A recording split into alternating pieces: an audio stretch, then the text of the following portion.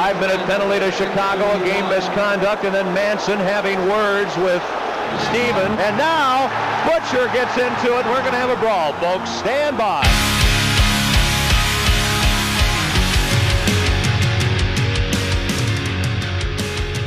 Hey, what's up, everybody? It's Tyler Cash here with Fourth Line Goon Hockey Podcast. I'm here with my buddy Tommy Goff. How you doing, bud? Still trying to wrap my mind around the whole fucking free agency frenzy going on.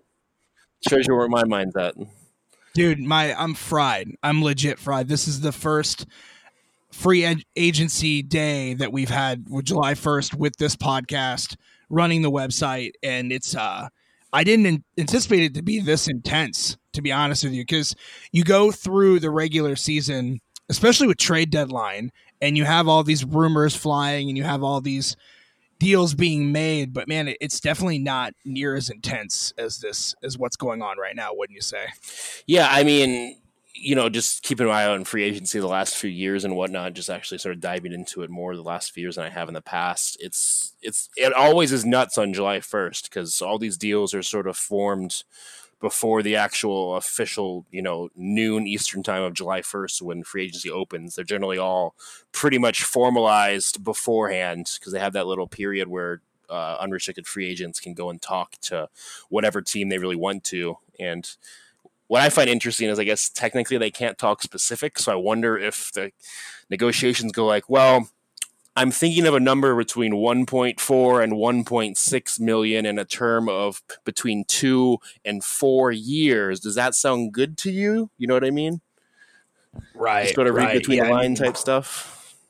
Numbers are definitely they're all blurring together, and teams and players are trying to reach these negotiations, and it's like it's obviously chaotic as hell, but you have all these meetings between players. I mean, especially with all these stories that we were hearing with Panarin, which we'll obviously get to. Man, it's going to be really hard to break everything down. There's so much information to digest right now, and even as we're recording this podcast, we're getting the updates constantly. Like, this day is not over. It's, as you said before we even started recording this podcast, it's probably going to have to be a two-parter. So we'll probably have to get together and chat about, the remainder of the day here tomorrow or, the next day, something like that. Oh yeah, no doubt. It's probably going to have to happen. So what we're going to do is we're going to try to start with the trades that led up to the deadline. We're going to touch base on everything briefly. We might jump down some rabbit holes on some situations that we think are a little bit more entertaining than others, stuff that we, have some more to chime in on, but we're going to try our best to cover as many bases as we possibly can, and not just spend, time on one particular team, on one particular player. So yeah, do you want to go ahead and get us started with, bringing us up to date here on what we've been dealing with these trades? Yeah, I mean, just get the ball rolling on, I guess, some more big news stuff as opposed to just, hey, here's a trade, let's talk about it. Basically start things off. Phil Kessel got traded to the Coyotes. It's one of those things where rumors were out there for quite a bit that, not only just this year, but in the past, it's somewhere that he's wanted to go, especially with the coach there, Tocchet. He's worked with him in the past and had a good relationship with him. So it's kind of a no-brainer for him to go there. It's just a matter of, I guess, the Penguins getting some sort of return that they're okay with. They ended up getting Galchenyuk, who's another winger. So it's basically right winger for right winger. What that does for the Penguins is it frees up basically a couple million in cap space for this year, but then they're also out from his contract after the end of this year, as opposed to being on the hook for almost $7 million for Phil Kessel for 2 more years after this upcoming year. But it just gives it a little more flexibility, a little more room. They get at least some return for him, and they can sort of move on from the whole Phil Kessel saga and, I guess, get some better overall even strength players that they're looking for, as opposed to a guy who's just producing on the power play. So. Right, and Phil Kessel's obviously getting a golden opportunity to go to a team that could use his surfaces. Wow, look at that, dude. My brain is fried. Going to a team that they could use his services, and he could play more of an important role. Because Phil is, obviously shown that he's capable of being a top 6 guy, And what was he was playing third line minutes, Yeah. which he wasn't able to really flourish in Pittsburgh with all the talent that he has. And I mean, he's not getting any younger, right? So Exactly. he needs to go somewhere to a franchise that's gonna really use what he has to offer. And Arizona is a perfect young team for him. And I know that there was talks of him being moved for some time now. They've been trying to move Phil to several teams. I know early last week there was like a trade that was trying to go through and he like waved it off, like he wasn't allowing it. So clearly he had interest in going to Arizona. I know I heard some rumors last year that he wanted to go there and play for their coach because he had a history with him from the Penguins. So sounds like a win-win for both the player and the team. Oh yeah, absolutely. I mean, he basically ends up being, even though he's only making $6.8 million, he's basically instantly becomes the second highest paid on the Coyotes. And I would say easily out of all the wingers they have, maybe outside of Clayton Keller, but he's still super young as far as the most talented wingers on their team. So he's going to get top line minutes. He's going to get top power play unit time most likely. And, actually have that chance to prove himself again that he doesn't just produce on special teams. We can actually do it at even strength still. Yeah, absolutely. And then, so moving on, what else we got? Yes, another one was, I guess, sticking with Arizona, the trade they made with Colorado. They got Carl Soderberg for Kevin Konachuen and a third-round pick going back to Colorado as well. That just more of just a cap shed move there for the Avalanche at that point. Reason being, it allows them to have potentially gone after some big names in free agency, which I guess they really haven't gotten. But that's something we can sort of touch on more as time goes on here. And the Coyotes, again, get some more veteran presence. It's basically a last year deal for Carl Soderberg, a little more veteran presence. Guy's 33, another winger for basically the Coyotes at that point. And that's really all there is to it in my eyes. And then on the flip side of things, I guess the Avalanche, they get a younger guy in Konachuen. He's a lefty guy.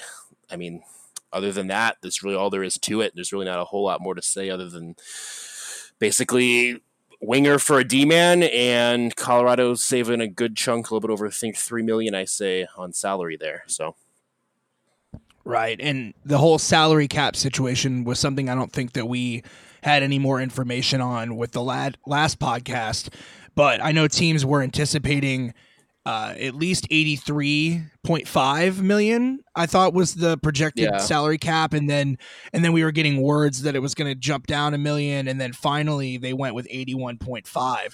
And you could tell that there's a lot of teams that were hurting from that and scared. The Sharks being one of them, obviously signing that big long-term high money deal with Karlsson, and, the Knights being another one who was over the cap already to begin with. And so they had to shed some salary, and they went on to do that by getting rid of Colin Miller and Eric Haula. So let's talk a little bit about those trades. Yeah, so then Miller went to Buffalo. Basically, they gave up a second-round pick in 2022. Second-round pick in 2021 and a fifth-round pick in 2022. So, I mean, it's, again, just basically shedding salary. Miller's a solid D-man. They got some potential solid prospects here in the upcoming draft in the next couple of years for them. And with the cap being where it's at, everyone sort of knew Vegas had to make some sort of move to basically just shed some space. And that's really what this was about. I mean, it stings, but for them, I feel like, but it's something you kind of had to do. Well, they have a bunch of young defensemen that weren't going to break the lineup. And I think that moving Colin Miller was key into bringing some of these younger guys up early in the season, coming into their third season. Such as White Cloud, Bischoff. There's a bunch of these kids that can. We got to see what they're capable of doing. If they're going to be NHL players, or if they're not. Like, it's good to find out early in the season before you're getting around to making a run for the playoffs and all that great stuff. Colin Miller, I didn't anticipate to get such a good turnaround for him. A second round pick is pretty legit. Ultimately, there was some weird chemistry, or should I say lack thereof, between Colin Miller and Coach Gallant. There were multiple occasions, including in the postseason, where Colin Miller was just like a healthy scratch. And when asked about it, the team would kind of weirdly address it in a sense that they were saying that he wasn't like mentally there, like wasn't prepared for the game, or he just wasn't cooperating. It was very strange. There had to be something going on behind the scenes for that. So, I mean, that's obviously not a healthy relationship to have between the player and the coaching staff Sure. to begin with. So moving Colin was, the right move. The one that really stings for me is Haula, who, that first season, he had 29 goals, I believe, somewhere around there, the 30 goal mark, and just really shined. He did get injured early on in the second season that he was on the Knights. We obviously never saw him properly heal and come back to the team, but I mean, he was definitely a big part of that team's inaugural season, and that one stung a little bit to leave. But I mean, I don't know. What did they get in return for that? Yeah, I mean, real quick, the Miller trade, I feel like the reason they got so much, the solid return they did is Miller signed for 3 total years here as opposed to Haula here. He basically, you guys got a AHL prospect for him and then a conditional 5th-round pick basically that says if either Carolina keeps him or they trade him for some sort of player or pick, then you give up. Then basically Carolina gives up an additional 5th-round pick to Vegas. If they end up just keeping him on the roster and re-signing them after this year, then Vegas just basically gets that prospect. I believe it's Nicholas Waugh, I believe is who they got for him, or Nicholas Roy. I don't know if he's French Canadian or not, so I'm guessing there. But yeah, it's actually Roy. Okay. I know that because they were addressing it in the media. What was it? Waugh, like Patrick Waugh. Right. But yeah, it is Roy for whatever odd reason. That's strange. Okay, fair enough. So yeah, I mean that's sort of what they got for him there. It's basically a prospect and a pick, or just a prospect depending on what Carolina does. Right. And so yeah, moving on. Do we got any? We have some more trades here to talk about, right? We got what's this? I mean, the interesting one that sort of catches my eye, besides the big one, which we'll get to here in a bit, with the Zaitsev trade between Ottawa and Toronto, the Andre Burakovsky trade going to Colorado from Washington. That was something where I feel like Washington necessarily didn't want to make that trade, but at the same time, it was one of those things where they kind of had to move somebody because they probably weren't going to be able to re-sign him. I mean, at this point, I think Burakovsky's still a restricted free agent. He hasn't signed yet with the Avalanche, so if they retain his rights. So, I mean, they got a second and third round pick for him in next year's draft and a prospect. So I think it just kind of came down to sheer numbers. I mean, the Capitals, just looking at him right now with Burakovsky even out of the picture, they have a little bit over $4 million in cap space, and they still have 3 restricted free agents to sign at this point. So it was just a numbers thing, I feel like, at that point, and just had to get some return for him. And again, as we mentioned earlier, the cap being an 81.5 as opposed to 82 or 83.5 makes you have to make some necessity trades here.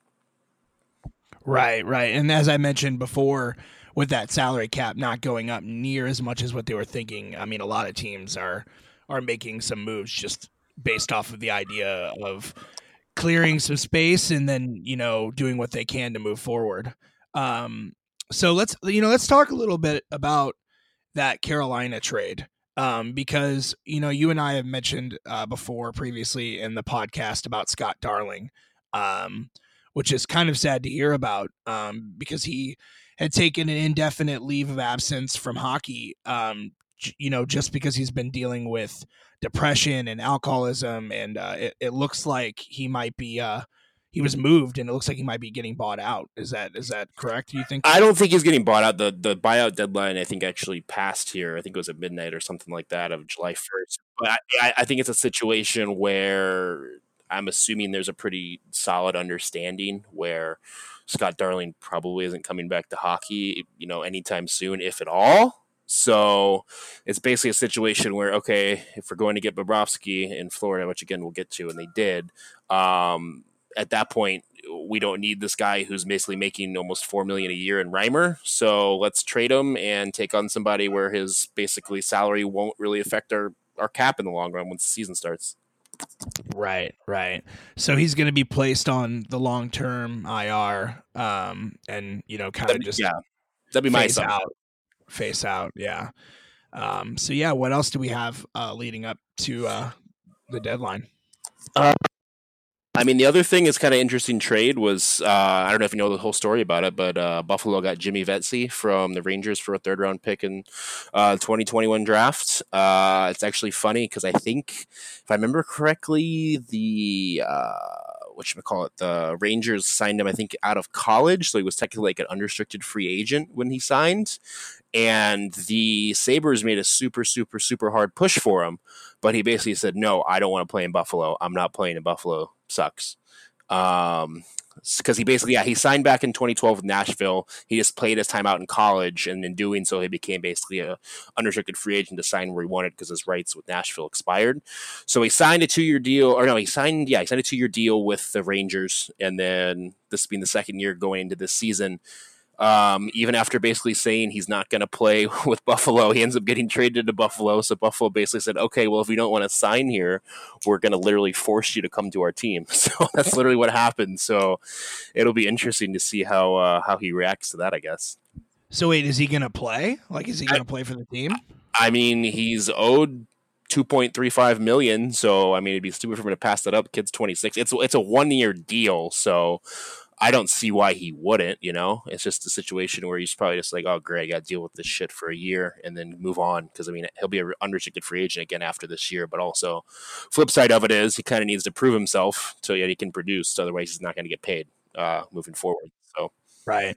Well, one thing that I'm not seeing here in our notes that we should probably talk about too is obviously the Marleau deal where, he went to Carolina and with every intent of Carolina trying to convince him to play. And he was just like, nah. So he was bought out of his contract.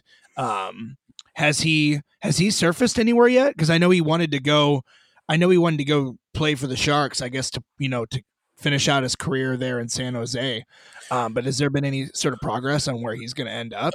I haven't heard a thing. I think it's a situation where, he's going to play for the Sharks or he's not going to play at all, similar to the whole Thornton situation, in all honesty. Basically, if everyone doesn't know for whatever reason, if you're just not, keep up on the trades and free agency stuff like we do, Marleau got traded to the Hurricanes in exchange for a first round pick and a 7th round pick. So basically the idea was for Carolina would love to have him on their team, try to convince him to play. He basically was like, no, I don't want to play in Carolina. I'm assuming it's family reasons. So basically the idea is for that 1st round pick there is for them to buy him out. That's sort of the compensation for them to take on the cap hit from Toronto. And then that would allow him to, I'm assuming what'll happen is once the Sharks get everything sort of squared away with their RFAs and what they're going to do with their team, they'll sort of circle back to Marleau and figure out a way to get him signed. But that's sort of my assumptions there. So you think that there's still a possibility that he goes and plays for San Jose? I don't really see any other option, in my opinion, for what he wants to do. And the relationships that he has there as well, and the history, it's hard to not see that happen. Right. Well, I mean, I would assume he'd be taking, quite the friendly deal because the Sharks are definitely pretty much their noses are at the cap. Even as we're doing this. Yeah, absolutely. And I mean, and that's the beauty of it is with him getting bought out, I believe he retains 2/3 of his contract, something like that, from the buyout. So, I mean, if that's the case, I mean, he was basically set to make, just looking up real quick, basically $6.25 million. So, I mean, at that point, if he's keeping, $4.5 million and he's playing on a league minimum contract for them, he's still making $5 million. I don't think he's going to necessarily scoff at that, especially, being basically 39, 40. Yeah, basically going to be 40 years old before the season starts. So, yeah, very, very, very sneaky scenario there. That's for damn sure. Absolutely. So what else do we have? Do we have anything else to talk about trades before we really get into the signings? Yeah, I mean, the only other one that was that's sort of interesting is basically the Leafs. The rumor is they've been trying to sort of move him for a while. Is that Nikita Zaitsev, the defenseman that they have? They sort of signed to an interesting deal there. He hasn't really lived up to his contract expectations. He's basically signed to, they signed him to, I think it was a 7-year deal at $4.5 million when he was 24, 25 years old. He's a defenseman from Russia, and he's just not been great. So they basically are looking. They basically were looking for some way to get out from under that contract, and they basically ended up going. He ended up going to Ottawa, and basically, in all honesty, the Leafs got back sort of peanuts besides a third-round pick for him, and also gave up Connor Brown, which is kind of interesting too. Who's a young guy who's actually not a terrible player for the Leafs. Just there's really not a whole lot of room for him on the top six for him to actually show up offensively. So, well, I would imagine that their main focus right now is getting Marner. Exactly, locked in. And that's the idea behind it too. Is they cleared up almost $6 million in salary there, and then factor in the Marleau situation, they basically cleared off about 12 million in those three people alone. So, I mean, even with that, they're in a crunch, but we'll see what happens with Marner, because if Marner obviously gets signed, they're going to have to figure out someone else to move as well. Right. Dude, I'm just looking over our notes again. We actually missed possibly the biggest trade that happened. I mean, we can't not talk about PK Subban. True. Finally moving that giant swinging dick of a contract that he had for the Nashville Predators. What was that, $9 million? Was he making $9 million, something like that, for like the next 8 years, $72 million was his contract when he originally signed it. I think he still has 4 or 5 years left on that, something like that. Yeah, he still has a good chunk of time left on that contract. 3 years, yeah.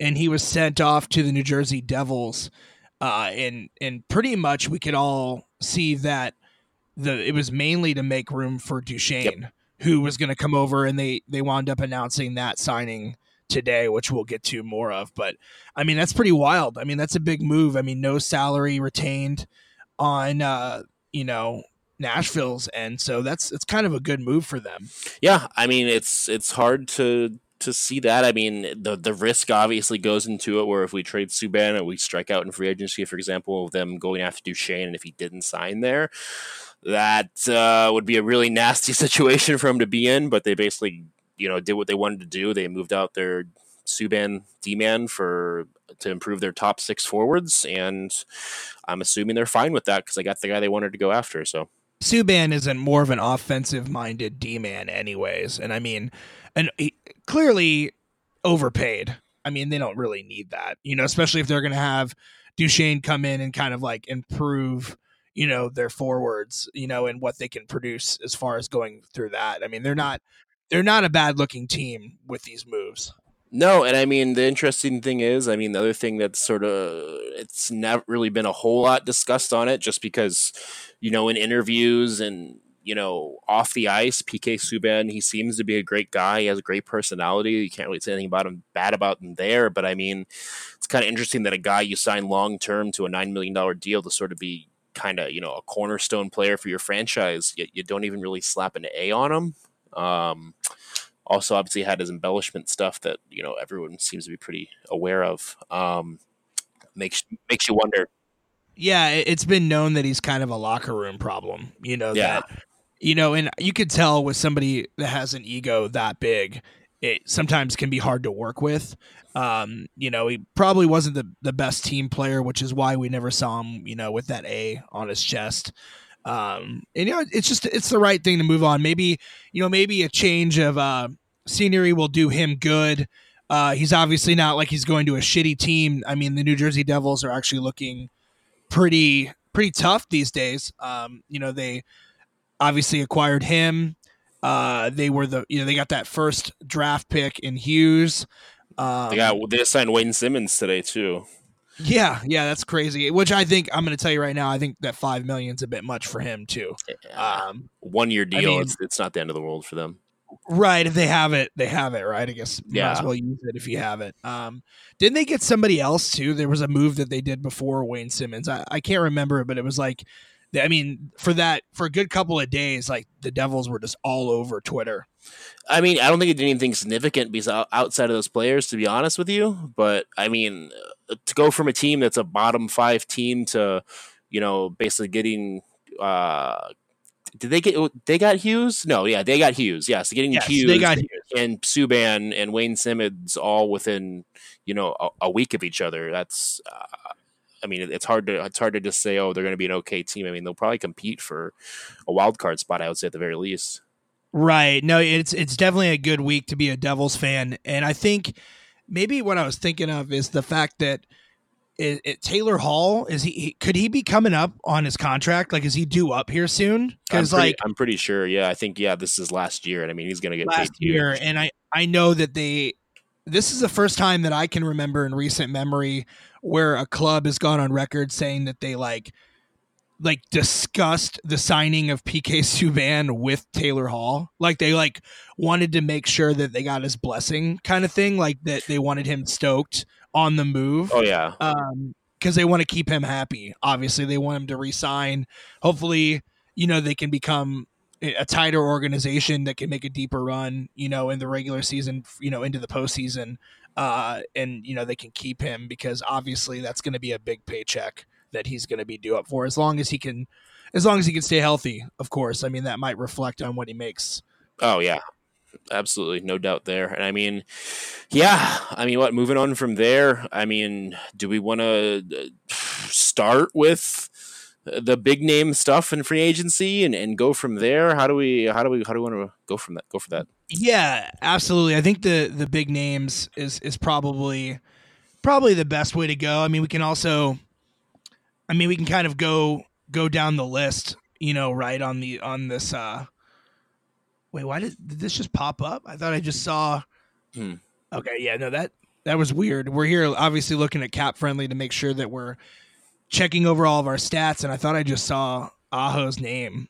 I mean, I thought I just saw it and it just disappeared. His situation's obviously delicate because the Canadians submitted a trade offer sheet for offer him. Sheet, yeah. And offer sheet, yeah. Which means that like basically they're gonna propose an offer for a restricted free agent, and the team has the opportunity to match that, or the Canadians have to give up draft picks, something Correct. along those lines. I've never seen this happen. It's obviously something that I'm learning about each time because it's not an often occurrence. At least it doesn't feel like it is, right? I mean, this isn't something that happens every day. Oh no, it's very interesting because offer sheets, you end up having to give up a lot to essentially get a lot. And in that regard, it's one of those things where not only that, the only way to basically sign an offer sheet is it has to be your own picks. It can't be picks you've traded for. And we all know how GMs like to throw in a pick here and there, or, going on a playoff run, here's a second round pick or a first round pick for a rental guy, stuff like that. So all those factors sort of add into, there's generally not a whole lot of teams that are able to do it, or teams that are able to do it, they're like, why are we going to go spend $8, $9, $10 million on a guy and burn, a couple first rounders or, 3 solid picks when we're nowhere close to competing. So it's a rare occurrence. I think the last time, honestly, I remember it happening was, I think it was way back. Last one I can remember, I think it was like 2012, like right before that season started, when free agency started. Shea Weber was an unrestricted free agent, and the Flyers went and sent out a massive offer sheet where I think it was that stupid contract. I think 14 years, $110 million to Shea Weber, but $68 million of it's basically signing bonuses. So, like, for example, and I'll get into the Aho thing because it's kind of a similar situation, which is really interesting too, where basically the first few years of that contract, he's basically getting like $13 million. He's basically his entire salary basically paid up front the first day of the season. Actually, no, July 1st. So basically, right as free agency starts, he's getting paid like $13 million. So I believe, so that was like $13 million his first 5 years, then $8 million in signing bonuses the next 2 years. So he basically got over half of his contract. Just here's money, and that's that. Wow. Yeah. So I mean, and if the Canes weren't such a good team last season, I mean, it's almost like I said to you, it'd be wild to not take that, because in return they would get a first, a second, and a third round draft pick. And before that, it had fluctuated where they could have gotten potentially 2 firsts, a second, and a third. I mean, as a team that's rebuilding, that would be really hard to say no to that, especially like you said, with a a fucking $21 million payday. I Yeah. mean, that's massive. Yeah, so basically the situation with Aho is the kid's freaking 21 years old, and I mean, he's producing. I mean, he put up 30 goals and 53 assists last season. Like, that's insane for a 21-year-old guy. So, I mean, take all that into consideration, and it's, do I want to give up this guy for a first-round pick, a second-round pick, and a third-round pick? Because basically Marc Bergevin and Montreal literally went right to that, top of that offer sheet section where right before he had to give up 2 first-round picks for him. So I don't see how they don't match it, but the tricky thing is, according to what everyone's reporting, is he's going to be making a shit ton of money in his first, basically, year. I think the report was the first calendar year Aho is going to be owed over basically $21 million. And granted, that's essentially 2 years worth. And the reason that is, how it's broken down here on Cap Friendly, is year one, it's hilarious if you look at it. Year one, his signing bonus is $11.3 million, and his base salary is league minimum $700,000, which is just dumb. And then year two, which again would be July 1st when the signing bonus is due, he's owed $9.8 million with a base of $700,000. So literally 90% of his contract, more than that actually, is paid up front to him every year before he even touches the ice for the season. Considering Montreal's a giant hockey mecca market compared to a small market team like Carolina, that kind of puts him, I feel like, in a little bit of a pinch where, now we have to pay a shit ton of money up front as opposed to, over the course of a year for a salary. It's not, something small like $3 or $4 million in the grand scheme of things. We're talking $11 million. So. Right. And they went on record and they said that, I guess they were able to, are they able to talk? I mean, because they said they had an address to the media where they said that they had offered that to Aho and he wanted to come to Montreal. And that's his decision, where he can choose to sign with another team, but then his team being a restricted free agent, they have the ability to say, okay, we're going to pay that same amount of money in the same exact structure. Right. So they posted on Twitter that they did a poll. Actually, it's kind of savage. It's pretty awesome. They said, "Are we going to match that offer?" And they said yes or we. And I thought that was great. Like we, like the Canadian. Yeah, it was great. So I guess French, yes. They had every intention of keeping him there, which I thought was a nice little jab at the Canadians with that. Yeah, and the nice little twist about it is they basically have 7 days to say if they're going to match it or not.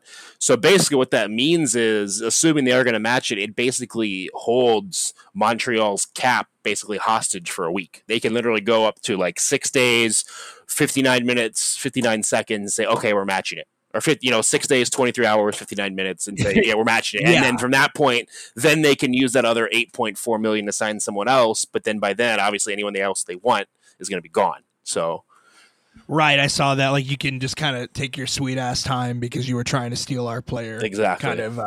Kind of scenario, dude. The other day, I didn't know anything about this, and I'm assuming you might because you're a statistics whore. This blew my mind. Do you know the goaltender Rick DiPietro? Oh, Rick DiPietro Day. That's always fun.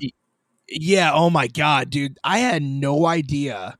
And I'm assuming that this is one of the last times they allowed contracts to go this long. I think that was right before the lockout. He signed his stupid deal. Yeah, it's insane. Dude. He signed in like 06 for 15 years, $67 million, with a base salary of $4.5 million. And he got bought out. So he's like receiving money for like ever. The funny thing is though, like at that time, I think right before he played, I mean, he's what? Yeah, it was actually right after that 04-05 lockout. I mean, just doing the math really quick. I mean, he was 23, I think, when he signed that. So, like, I mean, he played really well. Yeah, 23, 24. Yeah, he played really well for us, and then he just shit the bed, and then he was just injured all the time. Dude, okay, so this is why I'm bringing this up. This blew my mind. He wasn't good. Like, he was never good enough to warrant that long of a contract. Like, if you look at what he did, so like, okay, say he signed that contract it was 2005. Well, no, that's what I'm saying is, yeah, 0304, he had like a 2.36 GAA, 91 save percentage, like not terrible numbers, but then the lockout happened, and then he goes and plays with Team USA and, puts up an insane thing in the World Championships, like 1.6 GAA, 94 save percentage, which, I mean, that's impressive. I mean, I'm assuming he's, going back to that point, I'm fucking a teenager at that point, probably just hitting high school. I mean, I'm assuming he's playing against, everyone else who's dealing with a lockout in Team Canada, Slovakia, Russia, etc. I'm sure those games that he played were against solid teams. But I mean, at that point, yeah, I mean, he just basically the 3 years after that, like terrible GAA, and then like the next literally like, 08 to 2013, the most games he played in the season was 26 because he was hurt or sucked. But then, right. I guess even the season before that, he only won 23 games, lost 18. I mean, it's just not, it blows my mind. And I had no idea. I'd never heard that story before. Somebody was talking about it and they were like, yeah, he's like signed. They worded it wrong. They said that he was like signed until like 2027 or something. And 2029. I was like, 2029, but it's not that he's signed. It's that he's bought out. He's making $1.5 million. And apparently he's like a commentator for the Islanders. And I'm like, I made the joke that they were like, look, dude, we're paying you, like, do something, grab a microphone, grab a mop, clean our toilets, do something, because Jesus, I mean, whoever his agent is, I mean, I hope someone got him a gift basket, because I mean, he got this guy, $4.5 million for 15 years. I'm sorry. I'm sorry I had to trail off on that, because it just reminded me just like so much of these long contracts and like just how that can like affect, the cap. And how that clearly changed, the future of the salary cap and, in that 8-year threshold. Because now players can only sign for a max of 8 years, right? Yeah, that was a huge reason why that was a huge sticking point. And then with the whole Shea Weber thing, it was a similar situation where he signed that massive contract, and then like his twilight years where he's going to be like 40, he's making like league minimum. So like if he retires when he's making 40, 500, 700 grand at that point, like who cares? We took down the cap hit by doing this, but they've obviously figured out ways to fix that with cap recapture penalties and things like that. But yeah, Rick DiPietro, 2013 to 2029, every July 3rd gets paid $1.5 million for doing absolutely nothing, sitting on his ass. That guy's living the dream. Incredible. And I guess this actually could be a good leeway into talking about some of these contracts that were signed from the free agency.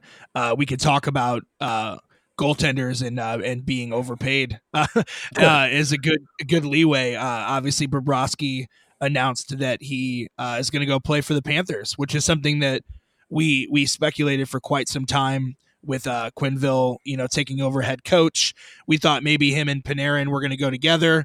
More on Panarin here shortly, but yeah, what was it? 7 years and $70 million, $10 million a year for Bobrovsky. Yeah, that makes him the second highest paid goaltender currently in the NHL, only under Carey Price. Yep. I mean, that's a hefty price tag, in my opinion, to say the least. And actually, to clarify a quick point, I believe Scott Darling actually was bought out. He wasn't that going to be put on long-term IR, so they did buy him out of his contract. The Panthers did. But so I mean, it's a situation where they had Reimer as a backup. They did the whole swap with Carolina for Darling and bought out Darling, and Luongo was retired. They have no one there. What do you do? They just brought in Joel Quenneville. I mean, what do you do? I mean, we have to get a goalie in here. We have a bunch of cap space. Why not go after Sergei Bobrovsky, the only really top goaltender on the market? I mean, they kind of had to. Right. I mean, they had to, but damn, I mean, that's That's a hefty price tag, but once again, like we talked about earlier, if you have the cap, I guess why not spend it? Oh, then the flip side is too, where Bobrovsky, like, do I really want to go play for Florida? But if this team's offering me $10 million a year and everyone else is offering $8.5 for the same term, that's an extra $10 million in my pocket, and I don't have state income tax. Why not? And I'm playing for a good coach. Why not? Right. I mean, obviously, he sees a future there. I know that I saw previously that he, a big part of him was wanting to go to a contending team. I know that it's a very, very common thing for a player to say, right? But I'm very, very surprised that Panarin didn't follow him. I know that Panarin met with them, and there was rumors that he also met with the Islanders, but then ultimately he signed a big contract with the New York Rangers. Yeah, I mean, he information on that one? signed.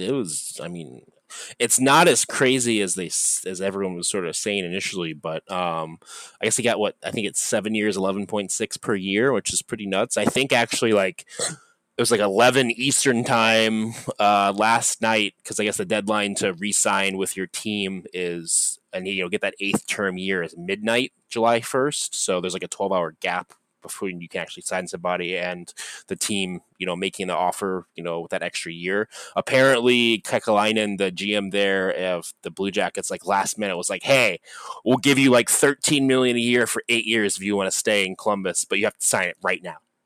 And he was just like, nah, I'm good. And that was for Panarin? Yeah. Yeah, I mean, I heard that he left money on the table that the Islanders offered him 12.5. Yeah. So obviously, I know a big thing that he wanted was he wanted a big market.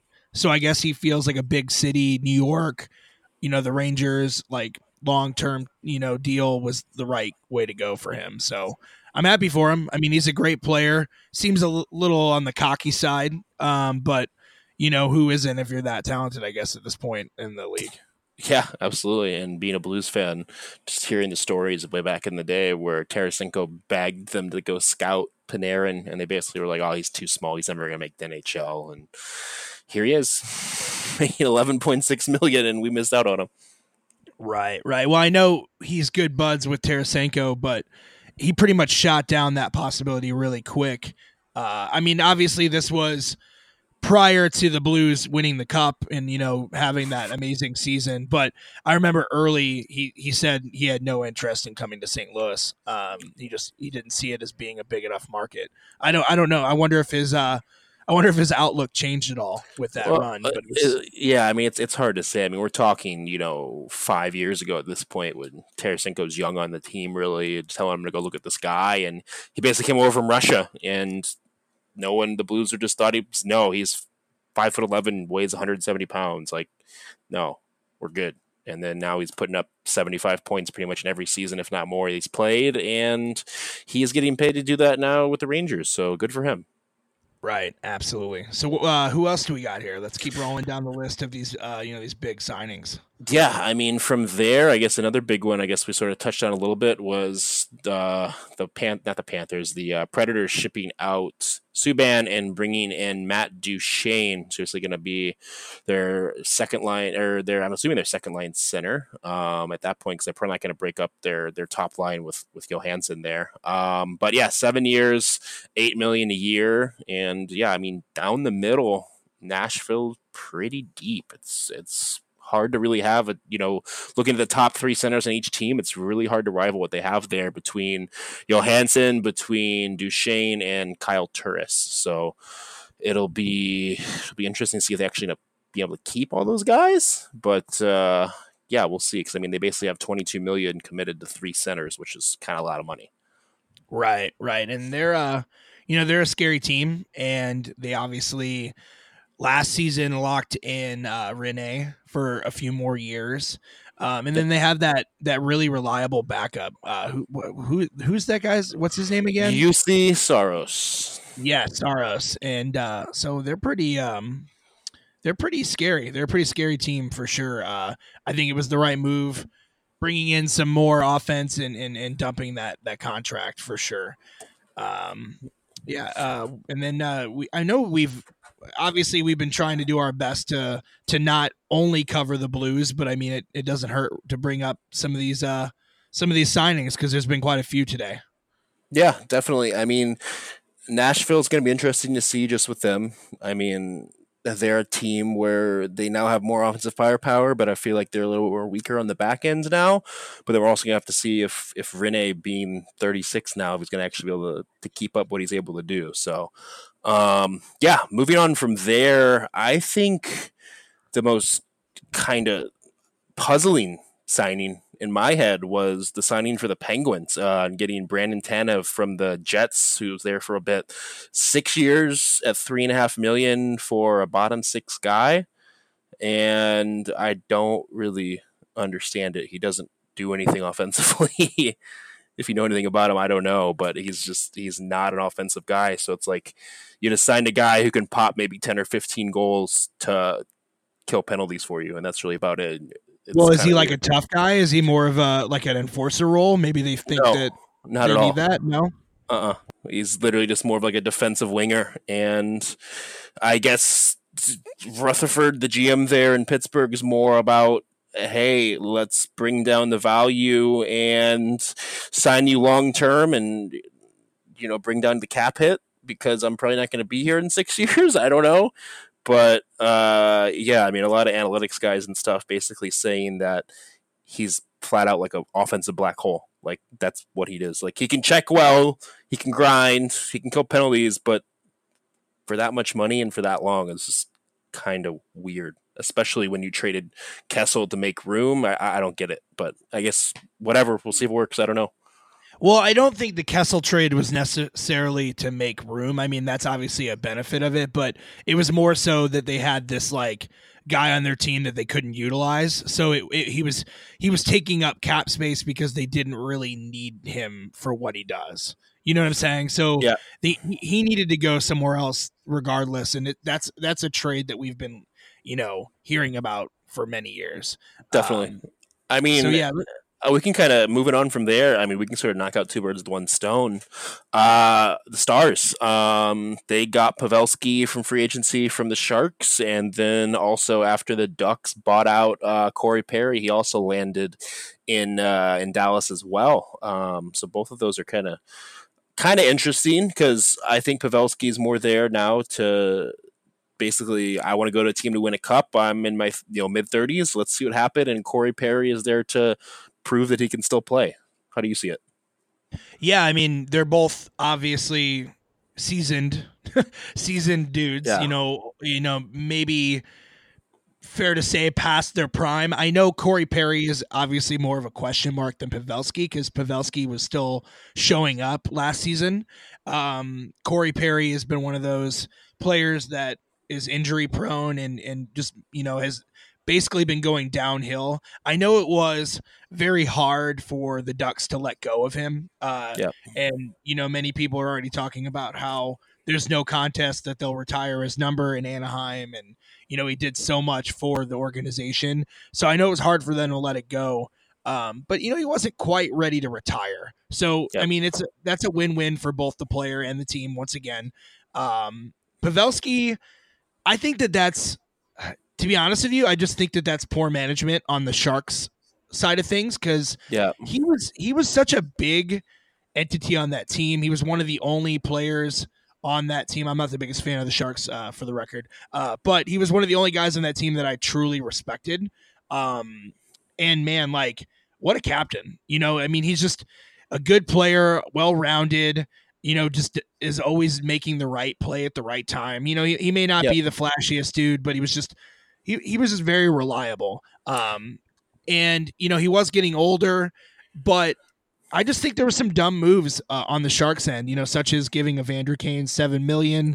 obviously giving, Erik Karlsson his, what was it, 11.5. I mean, they're spending a lot of money, I feel like, in silly ways when they could have really used that veteran leadership, and they still don't have their goalie situation figured out. And Yeah, I mean, I get that. I mean, the flip side of it too is they're paying Kane $7 million a year. Pavelski's making the same in Dallas.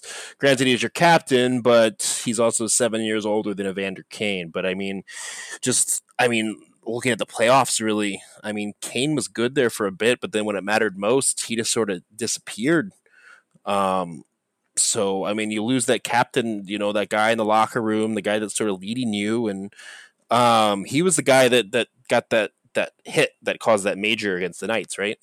Right. And then they had that whole story about, do it for, Pavs, like do it for Pavs. And then, he made such a big statement by, coming back, even having all those staples in his head and that big injury. And before that, he took a puck to the face and he was still playing. I mean, and he was putting up points and he was just an entity. The guy's a great hockey player. He's a great dude.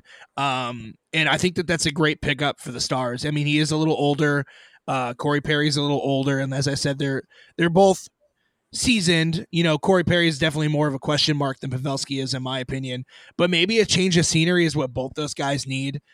We saw last postseason, the Stars are a team, a force to be reckoned with. They're definitely, especially with Bishop and net, hands down one of the best goaltenders in the league today. And, they're definitely improved as a team. That's for damn sure. Yeah, hard to argue against that. I mean, I think there's been about just in the last 15, last hour, there's been about 15 more people that have been signed. I mean, only really a couple that have been noteworthy here, but I mean, we probably have, I would say at this point, 4 or 5 other people to really talk about. Zuccarello probably is a good leeway, right? Because he obviously left Dallas. That's one there. Yeah, I mean, it's traded to Dallas, breaks his arm, comes back just for the playoffs. He played well. I mean, he just didn't. I don't think he produced as much as he should have, but I mean, he played well. I mean, you can't say he didn't. It wasn't for lack of effort, but yeah, he leaves the Stars, heads up to Minnesota, where they, for whatever reason, love to dish out really big contracts to aging veterans.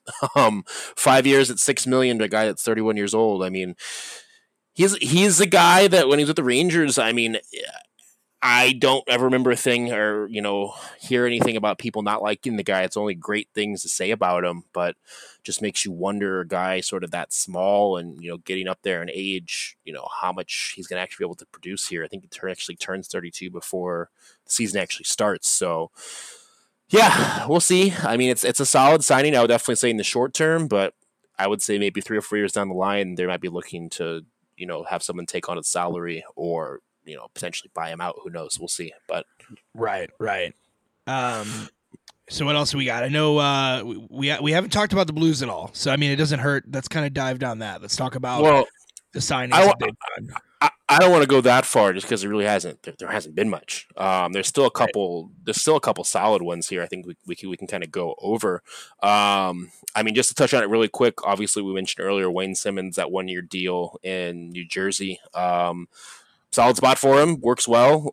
Again, they're now a pretty impressive team as far as competing for a wild card spot. I feel like in their division, or even maybe sneak in third. Who knows? We'll see. But from there, the Sharks also lost. Actually, no, the Sharks didn't lose. I'm sorry. The Red Wings, they lost Nyquist. He actually ends up staying or going over to the Blue Jackets. 4 years, $5.5 million. Kind of an interesting dude because he can sort of play anywhere up front. He's good at center. He's played, winger more recently. Actually, no, that's right. The Sharks just had him. He was there for their playoff run. That's right. He was a trade deadline that they added him for some depth. And he never really did much. So what they gave up, I don't remember what they gave up exactly. Probably wasn't worth it in the grand scheme of things. Yeah, and I mean, at this point, going to the Blue Jackets, I mean, they lost Panarin, they lost Bobrovsky. They have to sign somebody, and I mean, he's a solid signing. I mean, he's obviously no Panarin. He'll never come close to that, but I mean, he'll put up probably 20, 25 goals at least and 50, 60 points. It's not a terrible signing. It's just compared to what you actually lost, I guess. So Right. And I mean, at $4.5 million, I mean, that's a good deal for the Blue Jackets, in my opinion. I know that the Sharks, you were talking about people that they had lost or people that they had signed. I know Timo Meyer wound up inking that deal with the Sharks at Yes, $6 million, I think, for 4 years, something like 4 that. years. Yeah, so that's a good deal for them as well. Yeah, I mean, I think he had one more RFA year after this or something, so he bought out another RFA year and a couple of years of his unrestricted free agency. Yeah, it's a solid deal. I mean, aside from his garbage hand pass that won't ever fly again with the new rule changes, which is cool. There's really not a whole lot else to say about him. He's a solid player. He plays with all his heart. I mean, he's going to be a good guy for them for years to come. Hard to argue that. I feel like after this, when we're after we catch up on all these signings and trades, and there's kind of a little bit of a lull before the season starts, we should probably do an episode breaking down these new rules, because I mean we can do that. There's so many new rules that are getting implemented that it's gonna be wild. It's gonna be a crazy season next year for sure. No doubt. And then I guess a guy that he was a free agent, but he actually stayed put was like the captain for the Islanders, Anders Lee. I don't know if you saw his tweet. It was actually pretty funny. He re-signed 7 years, $7 million.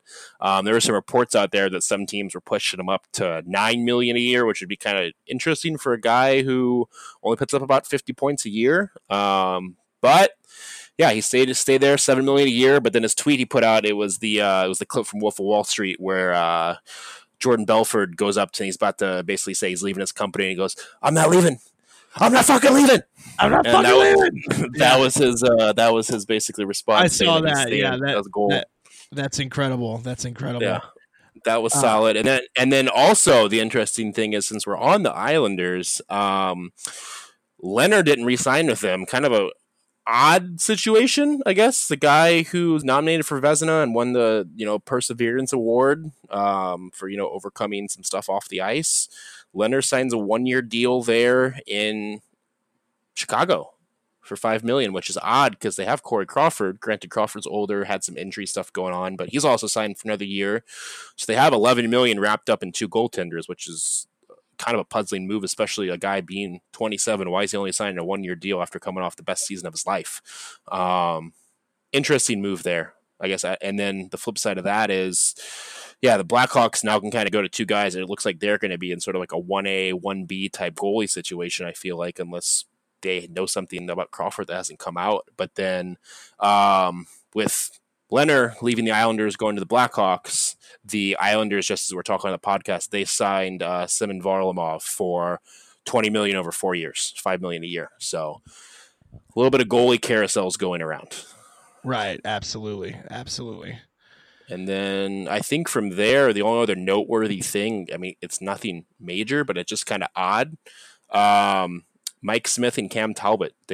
Mike Smith last season played for the Flames. Cam Talbot last season played for the Oilers. They literally swapped. Now Mike Smith is playing goaltender for the Oilers. Cam Talbot is now playing goaltender for the Flames. Kind of weird, but it's, I guess, an interesting thing. Maybe throw that rivalry up there. I don't know, but who do you think won in that scenario? Well, that's the thing. It wasn't even a trade. It was just flat out free agency.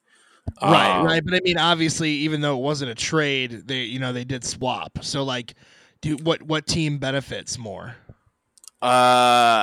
I mean, the Oilers really only had that one guy that their stupid GM Chiarelli, whatever his name was, before he got fired, dished out to that Koskinen guy who didn't deserve his contract.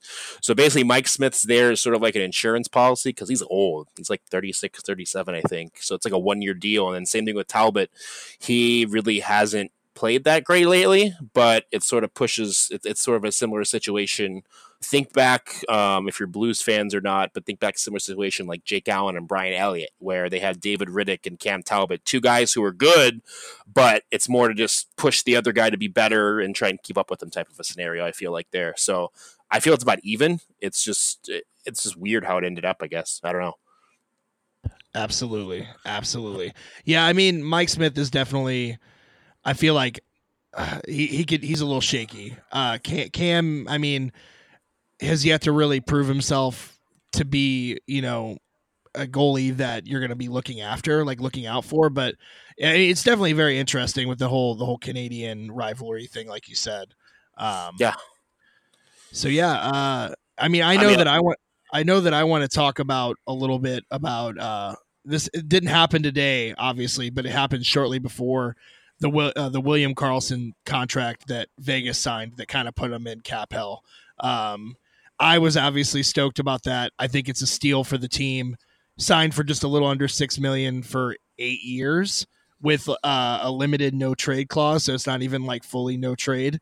I think that's a hell of a steal for that team. I mean, granted, he didn't have as good of a season his second year compared to that 43 goals inaugural season, coming out of the woodwork, kind of swing him if you got him mentality. But he, I would say for $5.9 million, that's a damn good deal.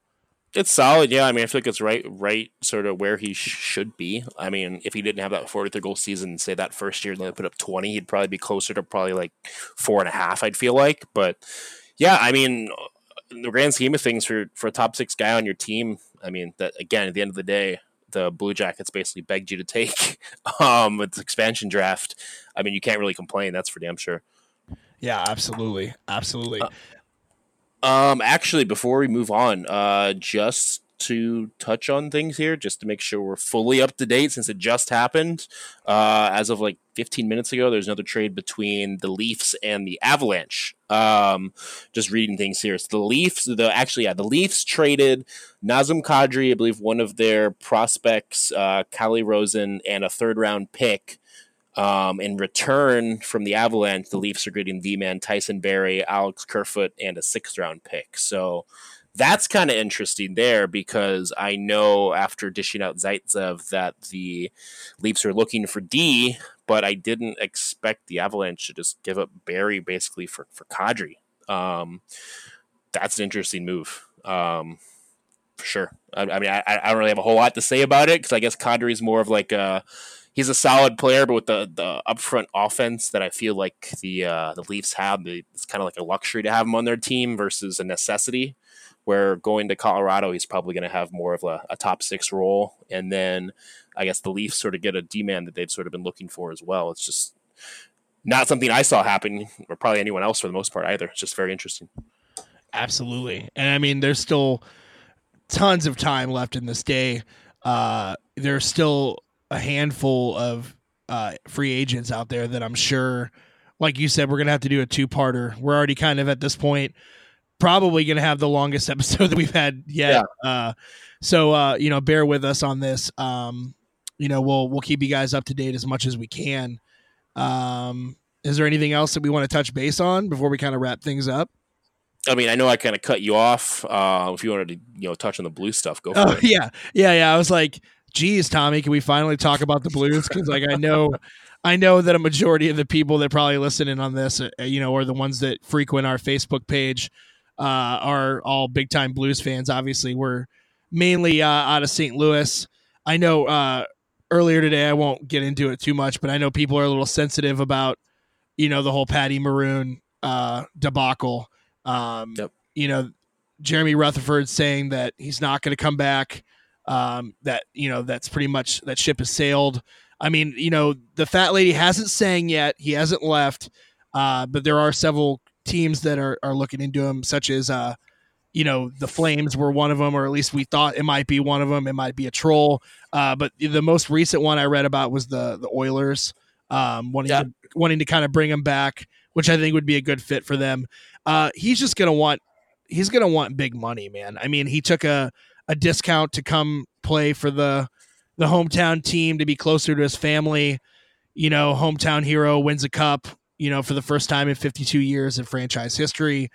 And then, he can leave. And I don't think people are going to scaw at him or judge him for going where, the right term and money is.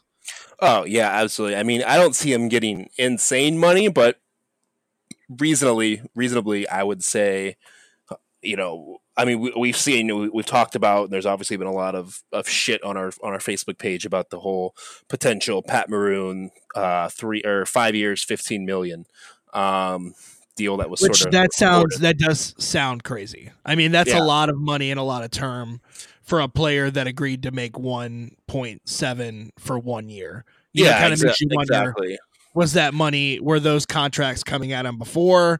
I mean, I don't know. I mean, it's crazy. I don't see him being worth that, but I mean, who knows? Yeah, I mean, I could honestly see that same money that going maybe for 3 years for some team that really wants him. But I mean, I don't really see anyone going more than that. I'd be hard pressed to think that would make sense, especially like Calgary with the people who just did like a similar thing with James Neal and seeing what happened with him. That doesn't make sense to me. It really doesn't. That'd just be an idiotic move by the GM to be like, oh, we just signed James Neal for an insane contract. He's not producing. Let's sign a similar player to a lesser contract for a longer term and hope the same thing doesn't happen. That doesn't sound good to me. It's got to be a shorter term. Right. But I mean, the way I sort of see things with him is I feel like he does want to stay in St. Louis. I feel like Doug Armstrong wants him to stay in St. Louis as well, the GM of the Blues, but you have everyone else you need to worry about as well. You still have to sign Barbashev, Fabry, Sanford, Sundqvist, Edmondson, Binnington, and I mean, at that point, is there going to be enough money that he's satisfied to come back on, you know? That's sort of the situation you're at, and I think priority one is to get our restricted free agents taken care of and then maybe circle back with him. But then I feel like it's a situation where he sort of has his mind made up, like I'm going to go to this team, but I'm going to hold out as long as I can. And maybe by some miracle, all these RFAs, get sort of situated and sorted out where he can come back and it's not really that much of a pay cut from what everyone else is offering. But it's a long shot, I feel like, at that point. I feel like at some point, some teams are going to be like, okay, we've waited long enough. Give us an answer now or we're moving on. Right. And like you said, they want to make sure that they can keep as many key players, keep the core together. And obviously there's the big question mark with Binnington. What is he going to make? What is that going to happen? I mean, you don't want it to go to arbitration. I feel like that's just not the route that you want to take with your players in general, especially somebody like Jordan Binnington and how delicate his situation is. But at the same time, you don't want to just throw him all the money in the world, but I'm sure he's the top priority. And I'm sure right now they're trying to figure him out, which is probably why they haven't circled back to offer, maybe Maroon a little bit more money to stay put. If they didn't have that big question mark, in knowing how the Blues have been in years past, especially with throwing out contracts like mad and just money in term, old Blues, I would have seen Maroon already locked in. So I'm sure they've offered him something decent, but he's got to do what's best for him. In the end, sure. He's gonna go where he can play the longest. He's already going to be a Blues legend in the eyes of everyone here in St. Louis, and I'm sure he knows that as well. Yeah, exactly. I mean, he literally lived the dream, and I mean, he did it as quick as he possibly could. Came home to be close to his family, trying to win a cup for your hometown city that's never won a cup, and you literally do everything you wanted to do. And at this point, yeah, it'd be cool if I came back, but if someone's gonna, if the Blues are gonna offer me, $2 million over 4 years versus someone offering me, $9 million over 3 years from a guy that really, I mean, he's a professional hockey player. He's made a good amount of money, but $5 million difference there is nothing to sneeze at, Right, absolutely. And I know that they did lock in Sammy Blais. That is one signing that they did get done. Just 1 year. 800,000. Does that sound like right? That or 850. Yeah, somewhere around that. And is that the only contracts that they've gotten done? They did a bunch of two-way signings, like 1 year 2-way deals. I think they did one guy 2 year 2-way deals, so like they can send them up and down without waivers between the AHL and the NHL. So basically, just depth signings. But one that actually I thought was kind of interesting. They signed Derek Pouliot, who basically he won a cup back with the Penguins back in 2016. Granted, I think he literally played like 2 playoff games that happened to be in the cup final. Fun fact, me and my buddy, we were actually talking about that. I was joking like, hey, thanks for the cup champion from, blah, blah, blah, when he won with the Penguins because he's a Penguins fan. But I guess he played 2 games in the cup final, and I guess the qualification to get your name on the cup is either play half the season or play at least 1 game in the cup final. So he played 2 games in the cup final, but his name isn't on the cup. They put someone else on there. Man, harsh. Yeah, exactly. So I'm like thinking about it. I'm like, I'd love to get an answer as to why that is. Because I guess that was also the weird season where they actually had like 3 goalies, And I think their third goalie at the time, Zatkov or something, like stole game one of the cup final because everyone else was injured or something, or someone got hurt. I don't remember exactly. So like his name had to go on the cup, so they had to remove someone else, and I guess he just ended up being the odd man out. I don't know, but yeah, I mean he's a solid D guy. I think a lot of people had him like as far as like UFAs out there that were available, like a top 40, top 45 guy, best available, players out there. So it's interesting, solid depth signing, I feel like, for the Blues as far as, if, people like Gunnarsson and Bortuzzo get hurt, being able to call up and, hopefully come in and not have any issues. Right. Well, yeah, I mean, I definitely, there's one story that we talked about, and we'll keep it short because we don't want to keep trailing off. Like I said, we'll probably do a 2-parter and come at you guys later this week with another episode to kind of wrap up all the madness that's happened today. I have a fucking headache. My words are fucking being slurred. It's just been wild. Every 5 seconds, there's a notification on Twitter. It's just been a crazy, crazy day. But there is one story that I do want to talk about that I thought was amazing. And it's the guy, man, what was his name? I wanted to talk about the story, and then obviously I forget his fucking name, that got traded when he was like on vacation. Do you know? Ryan Hartman. That's right. Ryan Hartman. Right. Yeah, so the guy literally posts on Twitter a picture of like a lake, and he's like, I'm out, hockey's over for me for a while. I'm going off the grid. And in that amount of time, he got traded and then released before he even knew that he was traded. And I know his mom. Well, the interesting thing was he didn't get released. They traded him. They had his rights, but they just chose not to give him a qualifying offer to retain his rights. So like they're just like, nah, bye. It was awkward trade. Right. Yeah, absolutely. And his mom was on Twitter being like, hey, Ryan, like, call me, like contact one of us. So he was really off the grid, and he just wound up signing. So he was on a team. What was that? The Flyers. And then he got traded, and no qualifying offer happened. And then now he signs to Minnesota for 2 years at $3.8 million. So total, yeah. Talk about a roller coaster for that guy. He's gone fishing, probably throwing back some natter days, perhaps on a boat somewhere, comes back to reality, finds out that he's traded, finds out that he's not given an offer, and then bam, finds a new home all within like a week. He had that joke after he was actually back on Twitter. I don't know if you saw, where he's like, yeah, me and my agent have actually been in touch via satellite phone during this whole process. I think is a joke. But it's just funny. You literally go out into the wilderness for a week, where you're like, all right, bye, leave me a voicemail. And then you come back and you're like, well, okay, I'm not with this team, and this team doesn't want me. So what am I doing with my life? That's kind of weird. Yeah, absolutely. So, is that about, I mean, I know we didn't touch base on everything, but it feels like we did a pretty well-rounded attempt to, at least, right? Yeah. I'd say so. I mean, there's really not a whole lot else that's gone on that's super, super noteworthy. I mean, there's a couple minor things where some veteran guys have gone to other teams, and, they're more like really depth or fourth line signings more than anything. But there's really not a whole lot I feel like we've missed out on at this point. It's hard to fit it all in one single podcast, as we've talked about. So. Yeah, and there's going to be so many changes, and we'll keep you guys updated on what the official home of Big Rig Pat Maroon is going to be. I'll make sure that I put it in official in all caps, some emojis to let you know that we know for sure where he's heading. At this point, any news you put out, just promote it on Facebook and Twitter, right? Right. Yeah, absolutely. Absolutely. So this has been a great episode. I appreciate you guys tuning in. This is our 10th episode, 10th or 11th, something like that. So we have a lot still to talk about before October. Find us on Facebook, Twitter, and Instagram, Fourth Line Goon, and fourthlinegoon.com. Once again, my name's Tyler Cash, and we'll catch up with you guys later this week.